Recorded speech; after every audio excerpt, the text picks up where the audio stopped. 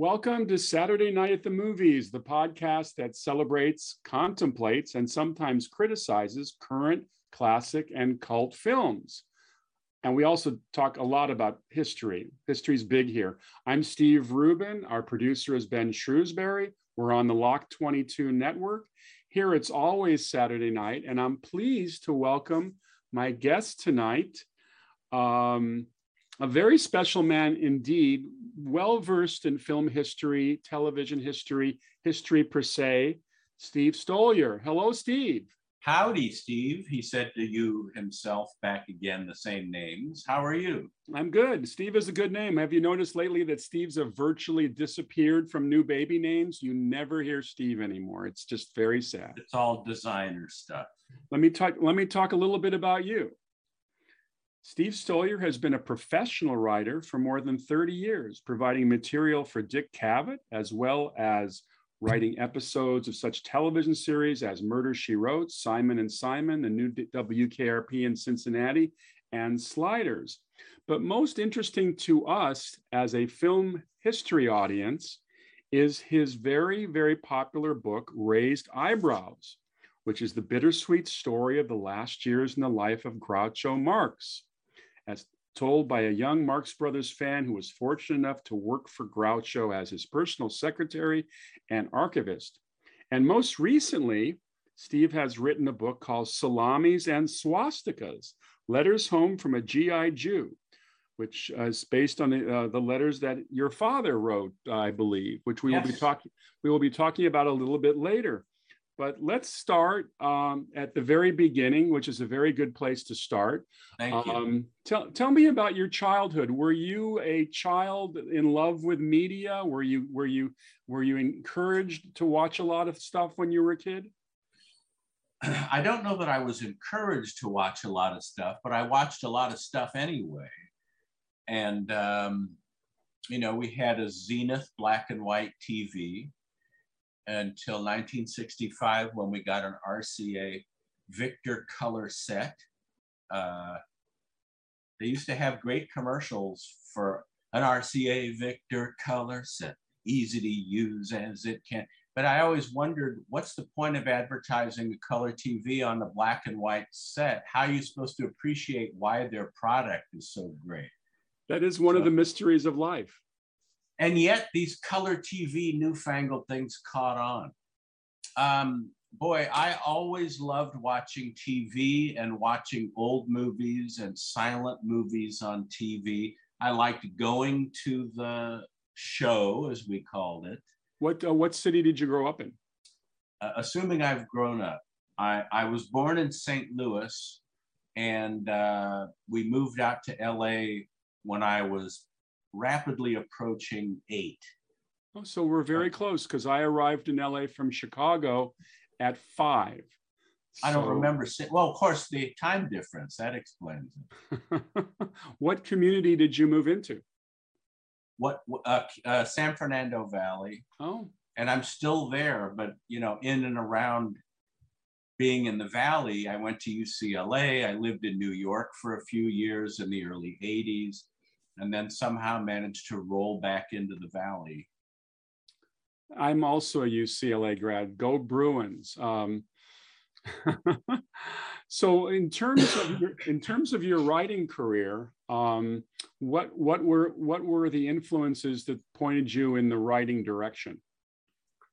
I think I always had a flair for writing. I remember in 5th grade, just for the hell of it, I wrote a short story about a friendly alien creature from another planet that comes to Earth, and I befriend it.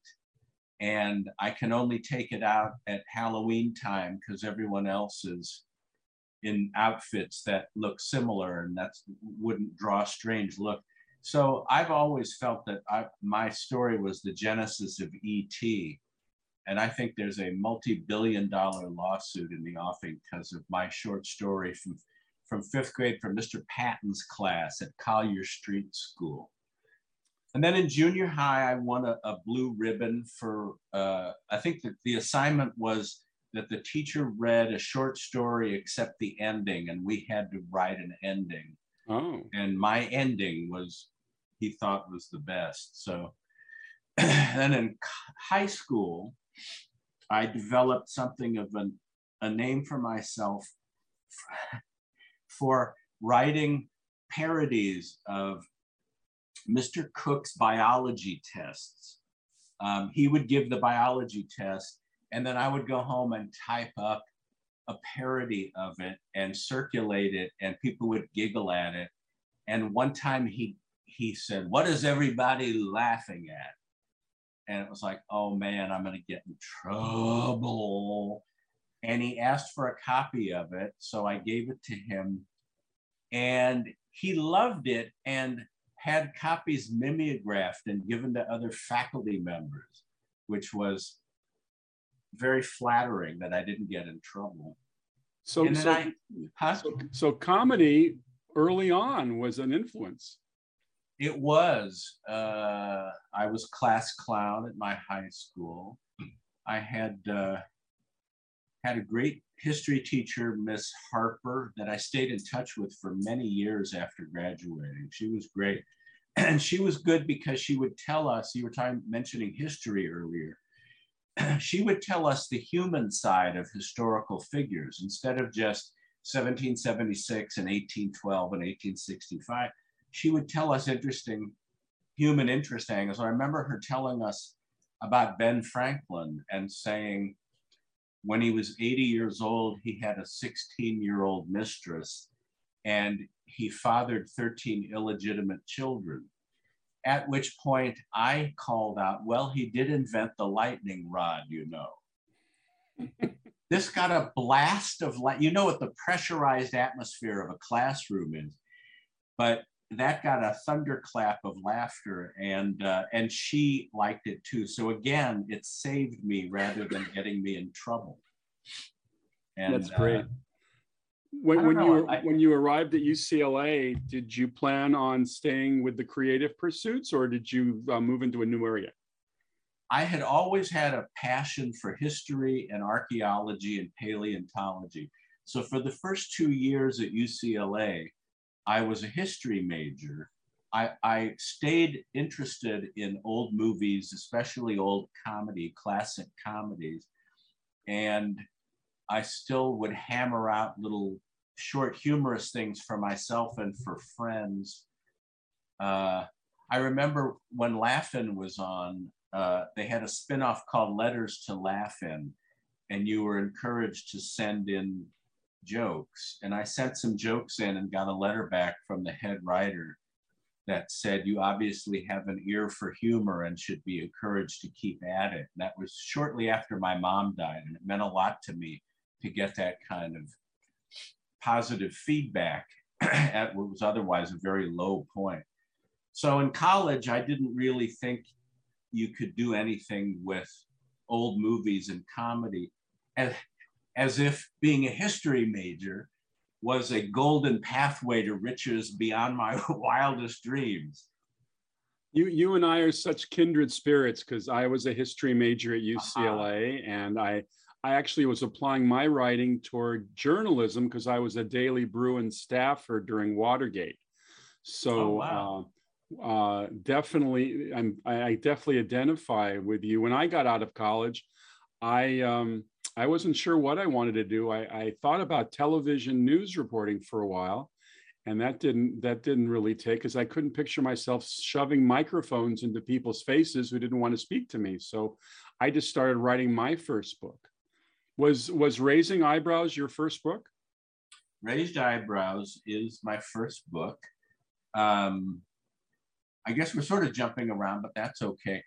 The thing that changed me from being a history major to being a motion picture television major and graduating with a Bachelor of Arts degree that did not even entitle me to a discount at Mann's Theaters, but at least I had, was getting the job working for Groucho Marx as his archivist and personal secretary for the last 3 years of his life. And that was such a remarkable experience. Over the years, I would tell people, anecdotes about, you know, they would mention someone and I had a story about them, or they'd ask me something and I'd have a story about that. And they would say, you should write a book about this. And I would think, no, it's the tail end of his life. It wasn't even during You Bet Your Life, much less the classic films. I'm such a footnote to his story. But I thought, at one point, I thought maybe I could hammer something out that would work as like a Vanity Fair or Esquire article. Well, Maybe I'm sorry, back up just for a second, because you don't open the LA Times and see an ad for Groucho Marx archivist. How did you get this job? Well, you were asking me if Raised Eyebrows was my first book, so I was explaining how it became my first book, and now you're telling me don't answer that one, answer this one. Be that as it may, and I doubt that it is, which Steve Allen said in a letter to me, which so I quote that. Be that as it may, and I doubt that it is. Well, as I say, I was a big fan of vintage comedy, and especially the Marx Brothers, and of the Marx Brothers, especially Groucho. And there was their second film, Animal Crackers, was made in 1930. And because of a legal snafu, the rights reverted back to the authors and composers of the Broadway play of Animal Crackers. And so when Paramount's old movies were sold to Universal in the late 50s, Animal Crackers was in the package, but they didn't have the right to syndicate it in their TV offerings, where you would see that big shield that said, MCA TV release. And I used to want to run up to the screen and add an N and to make it an MCA, not MCA. Anyway, be that as it was, I thought, I really wish someone would realize there's a market for clearing the rights to this Marx Brothers movie, because it was their second film. Groucho plays Captain Jeffrey Spaulding. His theme song, Hooray for Captain Spaulding, comes from it. It was all four brothers at the height of their power. So I started a committee and a petition drive at UCLA to put pressure on Universal to re-release Animal Crackers. And I got in touch with Erin Fleming, who was the controversial woman in charge of Groucho's life at that time. And she talked to Groucho, and they agreed to come to UCLA to sit and talk with me and the reporters about our cause. And it was so funny because Bruin Walk, which you may remember, was there would be tables for all of these special interest groups. There was gay rights and end the war, legalized marijuana, Hare Krishna, and then there's our table to get Animal Crackers re-released. And yet people were still hesitant to sign the petition saying, you have to be a registered voter. Are copies of this going to go to the government? Do you have to? It's like they were so paranoid after the whole Watergate thing. We would get people that said, I'm all for this. I just don't want to sign my name to anything. But Groucho and Aaron came to UCLA, and there were hundreds of t-shirted, tennis-shod teenagers hanging on his every word, and not newsreels, but the different TV news cameras were there, and reporters. And there I was sitting next to my hero that I never, ever, ever thought I would get to meet. I said, Groucho, I'm very happy to be meeting you after all this time. And he said, well, you should be. And Aaron said, this is Steve Stoliar. He's the one that's trying to get Animal Crackers out. And Groucho said, well, did you get it? And I said, not yet, but I'm working on it. And he said, well, you better or I'll fire you. And I said, I didn't even realize I was working for you. How much are you paying me? And he said, a little less than nothing. And it's like we were off and running. And my heart was just pounding out of my shirt. It was so exciting. And of course, heightened by the fact that cameras were trained on us and microphones thrust in our faces. And he was great. You know, I remember one reporter said, Mr. Marx, what is the purpose of your appearance here today? And he said, I expect to get lunch. And she said, well, but no, I mean, besides that. I may get dinner. But in and around that, he talked about Animal Crackers and that it was one of their best movies and it should be released and we could use more comedy in the world. And one reporter said, what do you think about how the young generation is embracing the craziness of the Marx Brothers? And Groucho said, well, I'm flattered by all the attention. Last Halloween, 3 kids came to the door dressed as Groucho, Hoppo, and Chico. And I said, what did you give them? And he said, I sent for the police. So, you know, he had slowed because of health problems. He was in his mid-80s, but the mechanism that made him Groucho was still there. So the movie came out and Universal sort of humored us. They put one print at the UA Westwood and one in New York. And it was like, here, we've put it out. We don't want to hear about this anymore. And it ended up breaking the house record at the UA Westwood that has been set by the French Connection.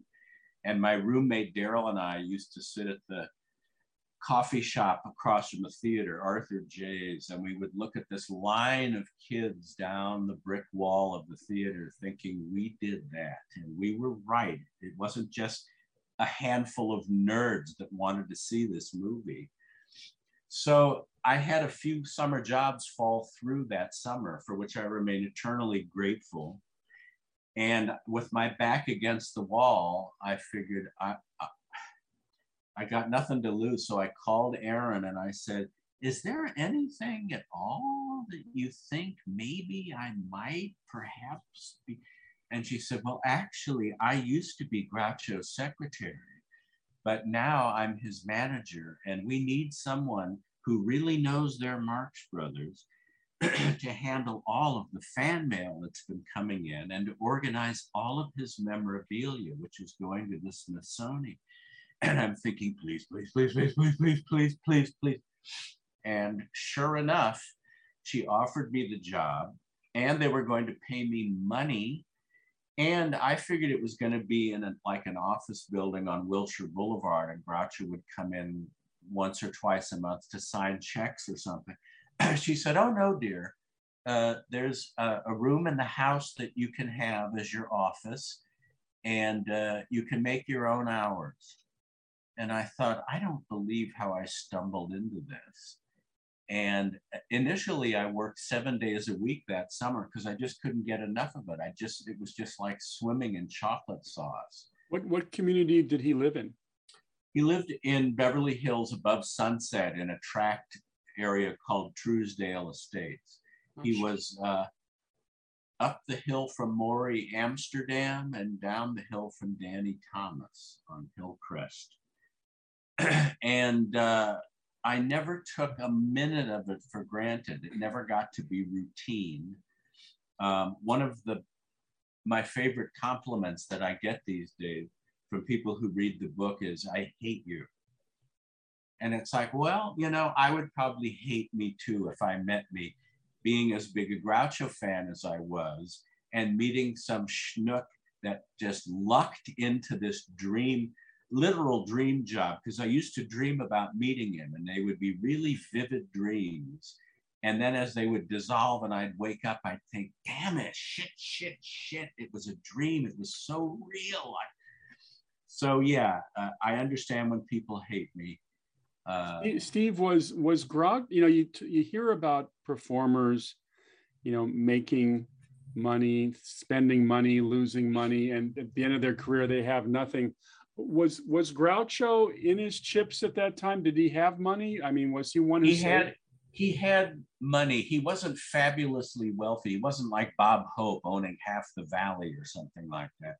But he lost his first fortune during the stock market crash, which was really traumatic for him because, you know, all those hard scrabble years on the road in vaudeville, and then they finally made it on Broadway in Coconuts and Animal Crackers, and they're going to be making their first movie, Coconuts, and then 1929, bang, and he was back to square one. It was like the balloon exploded. So he had to make up for that with his remaining Hollywood films, and then with You Bet Your Life, which was his favorite job because he said it was the easiest work that paid the best and asked the least of him. He would come in once a week and go over with the staff who the contestants were and possible things he might say, and then sit in a chair and light up his cigar and talk to them and dazzle the audience, and then get this bundle of money from NBC. So he had better financial advice in the second part of his life than he did from listening to the guys that said, invest in the stock market, you can't go wrong. But it also helped me appreciate, you know, to us, the stock market crash, I mean, it's almost 100 years ago now, 1929. But it was just a mind blower to be in the presence of someone who was born in 1890. He was literally a Victorian. I mean, he wasn't British, but Victoria was on the throne when he was born and was there for 11 years into his life. So he remembered the turn of the century and the Wright brothers. And, you know, in addition to personally knowing George Gershwin and James Thurber and Robert Benchley and W.C. Fields and all these mythic figures. So it was a remarkable time capsule to be able to spend time with him. So yeah, he had some millions when he died, but he didn't live a lavish lifestyle. He tended to be frugal. It wasn't like some Sunset Boulevard, the film mansion, you know, it was the house was built in the 50s and one level, but he wasn't hurting. Well, it's a cliche to say somebody is a one of a kind, but I would have to say that in the history of comedy, particularly 30s, 40s, 50s, there was nobody like Groucho. I mean, there are a lot of comics around, but he and what his brothers did in those wonderfully revolutionary films, and they were all kind of constantly doing their own revolutions against the standards. I like yourself, I embraced the movies, although I have to tell you that the first time I ever watched a Marx Brothers movie, I watched it by mistake. I had got a flu, so I stayed home from school one day, and the afternoon movie was Monkey Business. Now, I had seen the Cary Grant, Ginger Rogers Monkey Business, so I thought it was going to be that movie with Marilyn Monroe, and then this crazy group of guys comes on the screen on an ocean liner, and it's hysterical. So and then of course the Marx Brothers revival, I would say in the early 70s, where they had triple features at the Universal Amphitheater, things like that. So what is your appraisal of Groucho as performer with his brothers? What would you say is their place in the history of Hollywood? Boy, it's hard for me to rank them.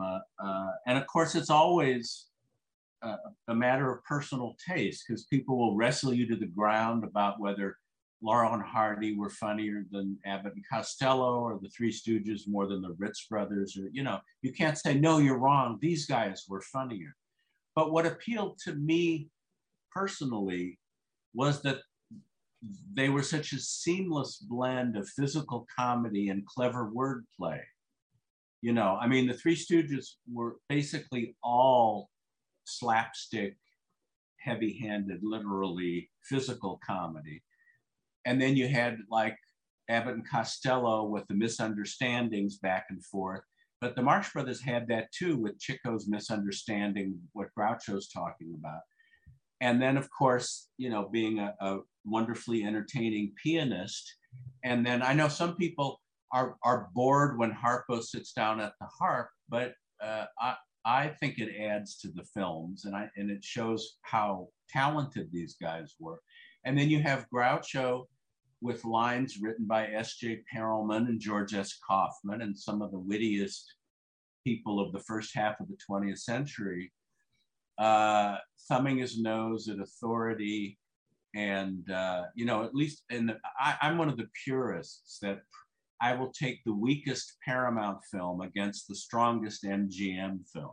I know a lot of people adore A Night at the Opera and Day at the Races, for me, they mark the beginning of the end because they're plot heavy and romance heavy and song heavy, and not just the solos from Chico and Harpo, but you know, Alan Jones singing the Kitty Carlisle, and you lose the anarchy of those Paramount films that just, you know, they were like 75 minutes long, and they're just like being shot out of a cannon.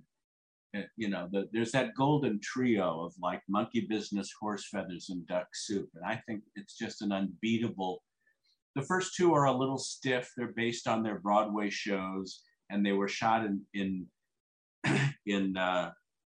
New York on a soundstage before they had boom microphones. So there wasn't a lot of room to move around and still catch what they're saying. But when they came to California in 31 and did Monkey Business, Horse Feathers, and Duck Soup, there just isn't any fat on those bones, you know? It's just wonderful, crazy, irreverent stuff. And you know, you mentioned the use of language. I think that one of the things my own writing partner and I, Billy Reback, who you know, yeah, we're always wondering what happened to language in comedy, because it seems to me that although Woody Allen certainly practiced it, and certainly people like Albert Brooks carried forth, although not much longer, the idea of playing with language seems to have somewhat disappeared from comedy. It's now, we've actually gone back to either very slapstick or very raunchy. Yeah. Boy, I don't know. It's hard not to sound arrogant in talking about this, but you asked me. I think it's part of it is the dumbing down of America. That public schools, you don't get the background now that we got in history and writers. This is separate from my rant against political correctness, where Huck Finn and Dr. Seuss are forbidden fruit now. But and you know, the point was made to me quite a while ago that because television sets used to be expensive, they tended to be purchased by wealthy, well-educated people. I'm talking about like the early 50s. So you were able to have game shows with people like Oscar Levant and Clifton Fadiman, you know, What's My Line and I've Got a Secret. And you know, those panel shows that had these witty Broadway personages with clever Bennett Cerf and clever wordplay and all this stuff. And they were wildly successful. And then as TV sets got cheaper and average people could buy them, I think the common denominator got lower, and you were able to get away with, you know, throwing pies at each other before the clock buzzes, and slapstick stuff instead of clever stuff.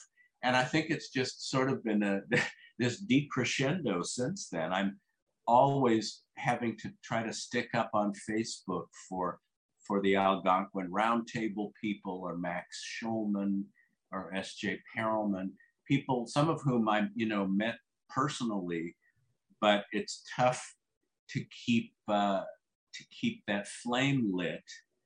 And now, of course, and you know, and now I'm sounding like one of these kids today. They don't know, they don't remember. They got well, they got their Twitter machine, and they send out their twits or something. Now, as this this wonderful assistant secretary archivist in at the gate of the Groucho temple, I assume that a lot of people came to pay homage to Mr. Marx, and you were present when those people came to visit. I was, and what was really cool was they didn't know who I was, but they figured if I was on the inside, I must be okay, whether I'm his grandson. They didn't know. So I was able to meet, and under very comfortable circumstances, usually often having lunch with them, Steve Allen and Jack Lemmon and George Burns and Mae West and Bob Hope and S.J. Perelman and Nat Perrin, these names that I would see roll by at the end of their movies are some of the greatest. Nunnally Johnson, who was one of the biggest creative forces at 20th. I mean, he wrote the script to Grapes of Wrath with Henry Fonda. Groucho and I got to visit him. He and Groucho were old friends. And it was just fabulous getting to be comfortable with these people. And then they appreciated when they started talking to me, they realized that I wasn't just some, oh, I know you're like famous, right, dude? That I actually could rattle off, that their point of view was sort of like, you don't know who any of us Salticaccas are, do you? And I would say, you're Nat Perrin. You worked on Monkey Business and Duck Soup, and you created the Addams Family. You're Irving Brecker. You wrote At the Circus and Go West and worked on Meet Me in St. And it was like, and Groucho appreciated that too, that we weren't all pot-smoking, hippie, heavy metal people, but that he appreciated that I gave a shit about Gershwin and Berlin. And did you ever meet a writer named Robert Pyrosh? I didn't meet him. I know he worked on Day at the Races. Yes. While you were working with Groucho, I was researching all the great war films from the 40s, 50s, and 60s.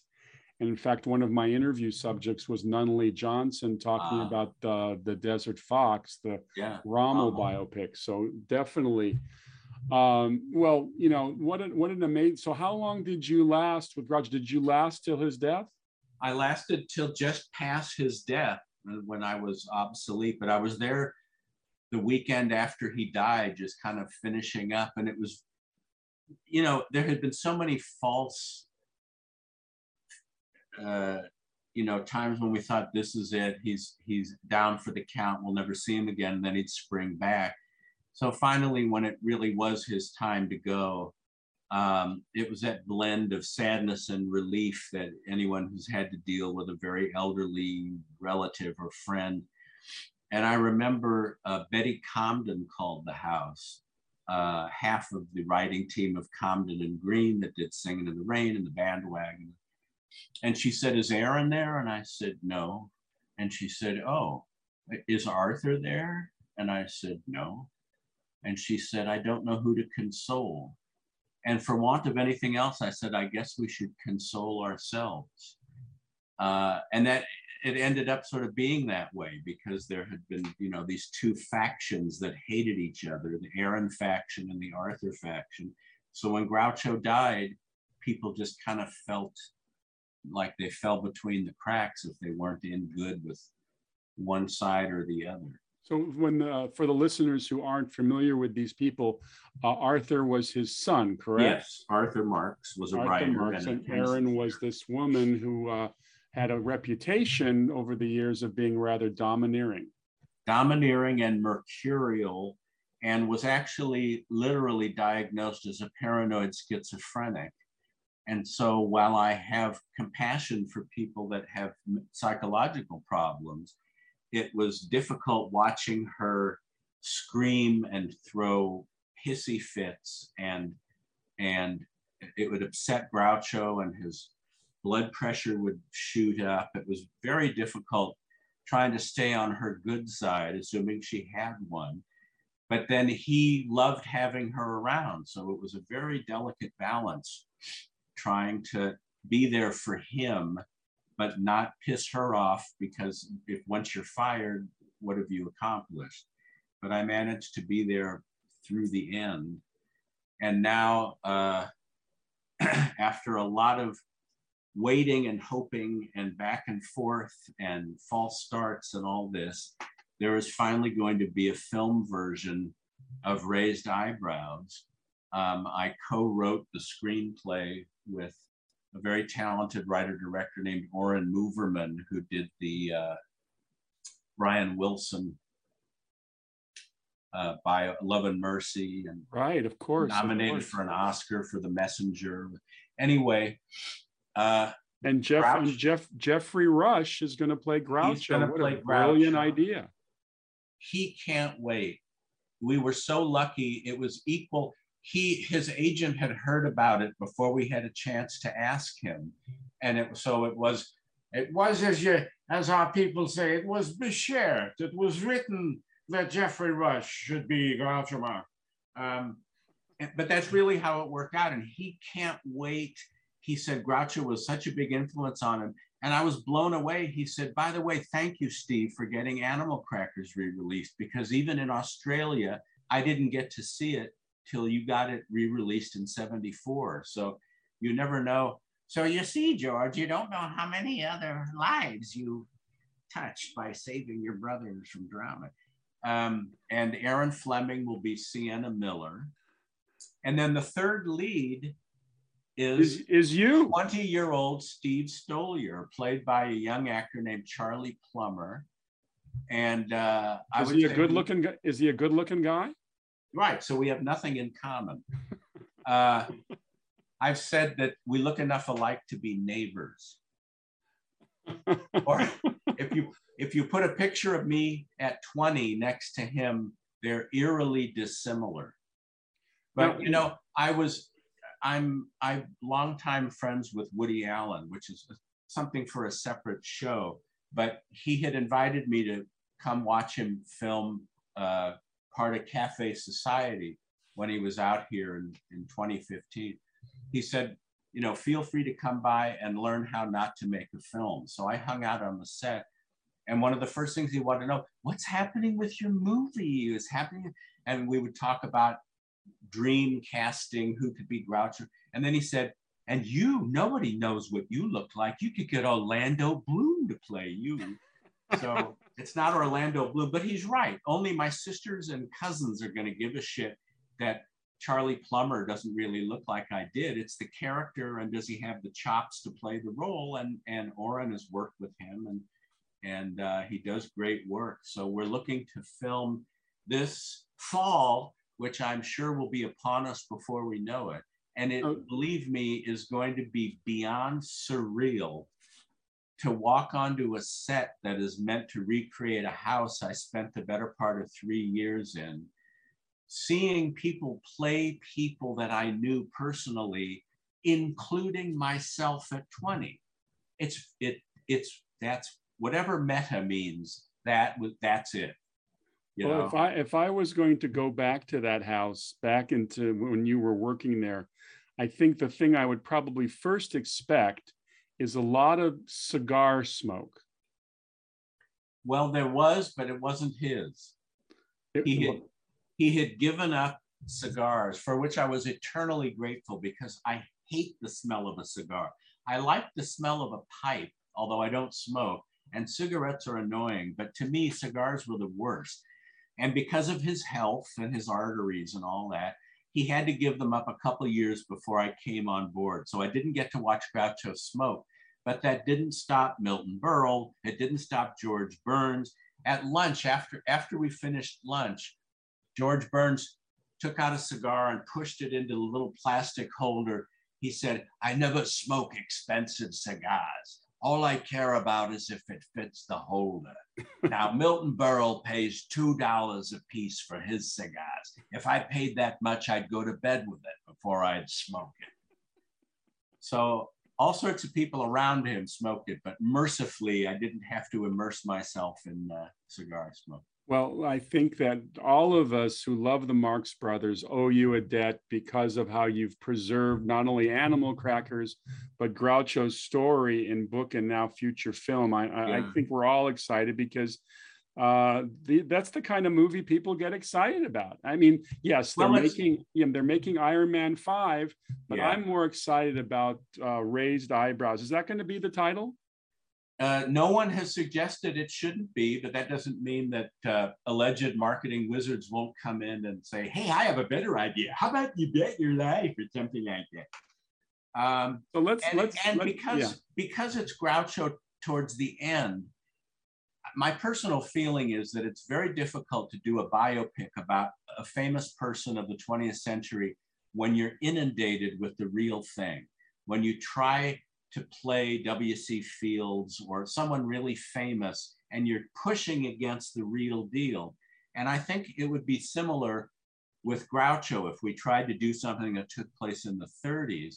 But, you know, the analogy I draw is Ed Wood, that Martin Landau wasn't playing Lugosi making Dracula and the Raven and the Black Cat. He was in his Ed Wood period, frail and drug-addled and in ill health.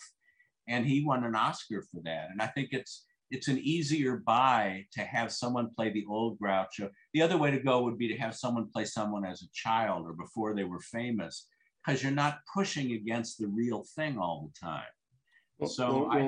Recently, I think it was a very good film. I liked the Laurel and Hardy movie that was done where they go to England. I thought they did a really good job. My main problem with it, I know that you have to make all sorts of compromises because it's not a documentary. It's a film based on a true story.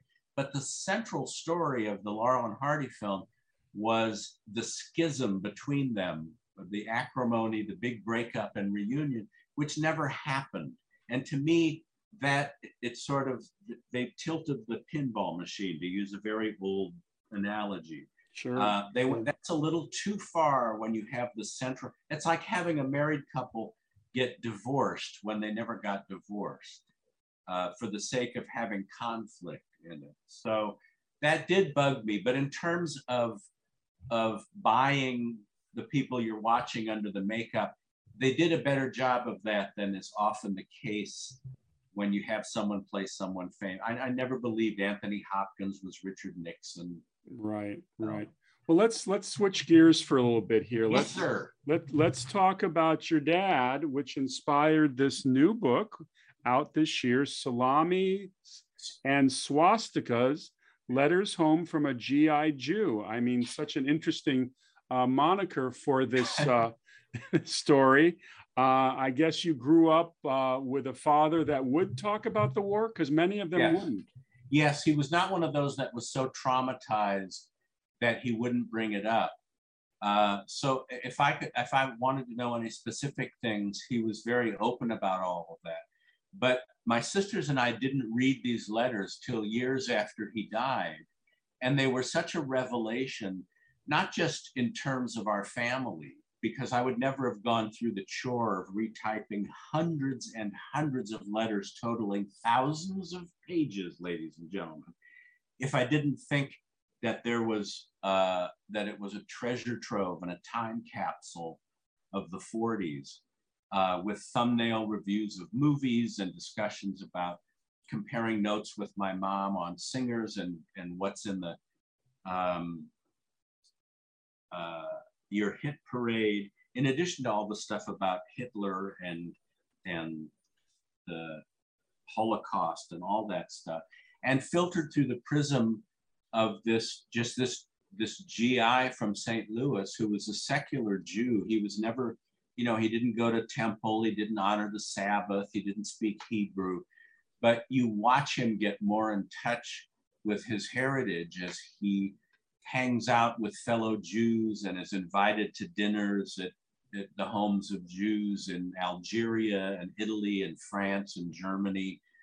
And Steve, what unit was he in? He was a staff sergeant with in the supply section of the Signal Corps of the Army. Oh, okay. And I learned a lot about supply lines.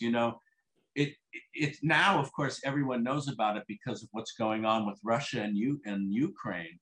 But it wasn't until I was reading his letters that I realized that the tank seems like this indomitable fighting machine. Nothing can stop it, tremble as it moves into your town. But if it runs out of gas, it's just a hunk of iron or steel, absolutely useless. And he talks about all of the materiel that was left behind by the Nazis as they were retreating, and also that they were running out of fuel, and then talking about how often his unit had to keep moving up to keep up with like Patton's army as they got towards the Battle of the Bulge. And the title, the reason Salamis made it into the title was because I was gobsmacked by how often Dad wrote to Mom about wanting a kosher salami sent to him. And I didn't even realize that Katz's Deli in New York, their motto is send a salami to your boy in the army, because Mr. and Mrs. Katz had 3 sons who were in World War II, and they wanted salami sent to them. And so that became But Dad gets a hankering for this. And, you know, anyone that's been in the service knows about, you know, what are the things that remind you of home? What do you miss the most? And the first couple of times she sends them, they rot on the way from St. Louis to Europe because they're sitting in the hold of a ship for the summer and they just spoil. And he talks about the excitement of getting the package and tearing open the paper and the strings and all this. And then it smells like a dog died or something. And then finally she's able to get ones through to him that are okay. And then he starts asking for kosher pickles. And she even sent him a can of shrimp. And he said, I'm not gonna open it yet until I get some cocktail sauce. And I thought, this is like something out of MASH with Donald Sutherland and Elliot Gould playing golf in the middle of the Korean War. Here he is, you know, trying to avoid the Luftwaffe strafing their jeeps and bombs. You know, he almost got hit by a bomb, but it was a dud. He said there was this loud whoosh and it crashed through the ceiling and we realized it was a dud. And, you know, there's all these near misses, but he's going to hold off until he gets the cocktail sauce. There's a great sense of humor that runs through it. You know, he gives Mom little thumbnail reviews of movies. He says, I saw To Have and Have Not. I don't think this Lauren Bacall is going to be around much longer, maybe one or two more movies, and that she's a flash in the pan because her voice is too deep. And then once he said, well, I just got back from the movie. It was nothing to write home about, so I won't. And I remember thinking, how often do you get a cliche like that that's literal? Nothing to write home about, so he's not going to write home about it.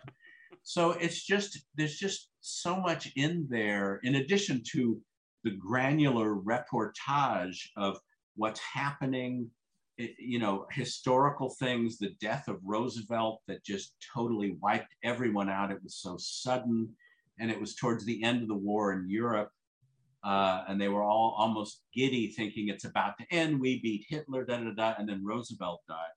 And then there's Dad's worry about whether he's going to get sent to the Pacific, which, again, my ignorance, I didn't realize that they did that back then. I thought the guys that fought in Europe fought the Nazis and then went home, and the ones that fought the Japanese went home. But no, every other letter is, I don't think our unit's going to go to the Pacific. Well, it looks like I'll be eating coconuts after all. Well, it looks like we might get a furlough home, but I don't know if I could stand seeing you and saying goodbye to you all over again. So maybe I don't even want there to be a furlough. And it's just... So what actually happened to him? Did he end up not going over there? He did. Well, the atomic bomb solved that problem. But even with that, he's philosophical about it, saying, what have we unleashed? How do we control it? He was a much more philosophical guy in the 40s than the dad that my sisters and I knew.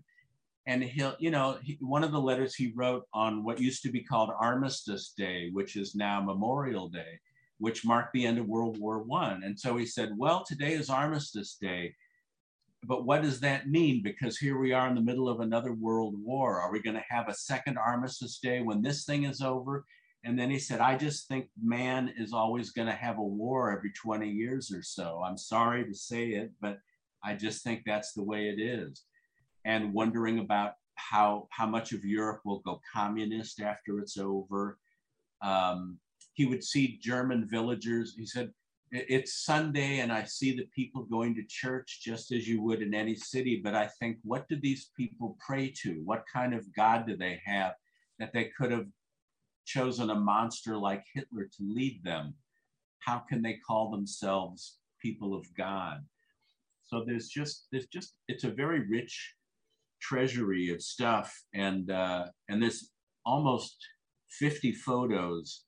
Dad took a lot of snapshots and from all sorts of things. And lots of adventures with the dog that he adopted, Nancy, who also upstaged a Bob Hope USO show. Dad had a great seat and he was holding the dog, and there was a tap dancer, a female tap dancer, and as she got to her finale, it was a fury of taps that got louder on the wooden stage.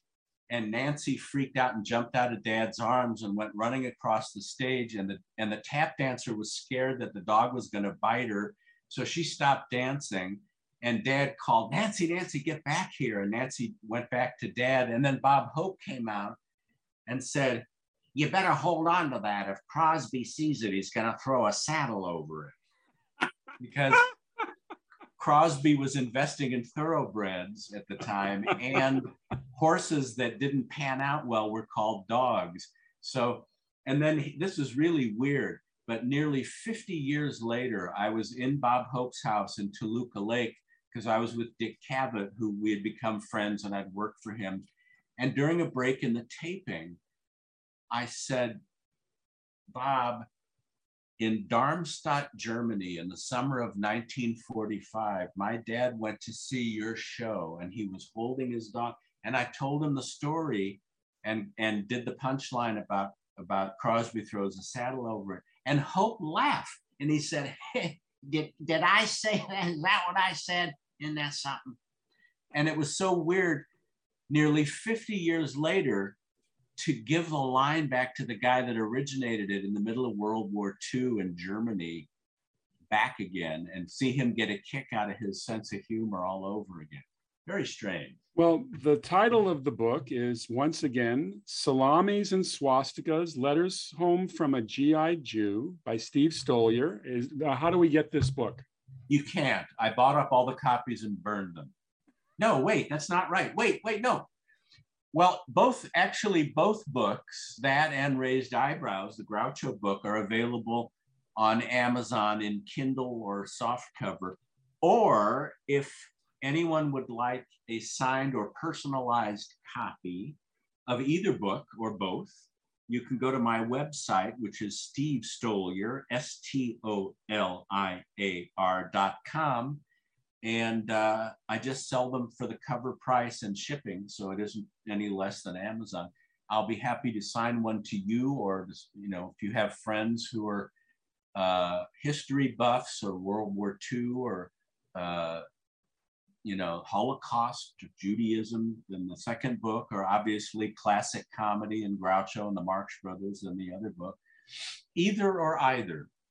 There's my shameless pitch for my own wares. Well, it was well worth hearing because you've been wonderful. Just hearing you talking about Groucho and your dad and all the people you've met. And I feel like I want you to come back on the show. We can talk a little bit about Woody. Definitely, that would be a total blast. I have much to say on that. Good, because I want to hear it. And so everybody, thank you for listening to Saturday Night the Movies. I'm your host, Steve Rubin. You've been great, and more people are coming to the party and learning what we offer on the history front. This is the Lock 22 Network. Our wonderful guest tonight has been Steve Stoliar, who is filled with mirth. And I like to use that word mirth because I don't think we get enough mirth these days. Or frankincense. Thank you, Steve. My pleasure. Thanks for having me. Oh, you're welcome. And our producer, I always like to mention him, Ben Shrewsbury, who puts this show together. Thank you, Ben, and good night, everyone.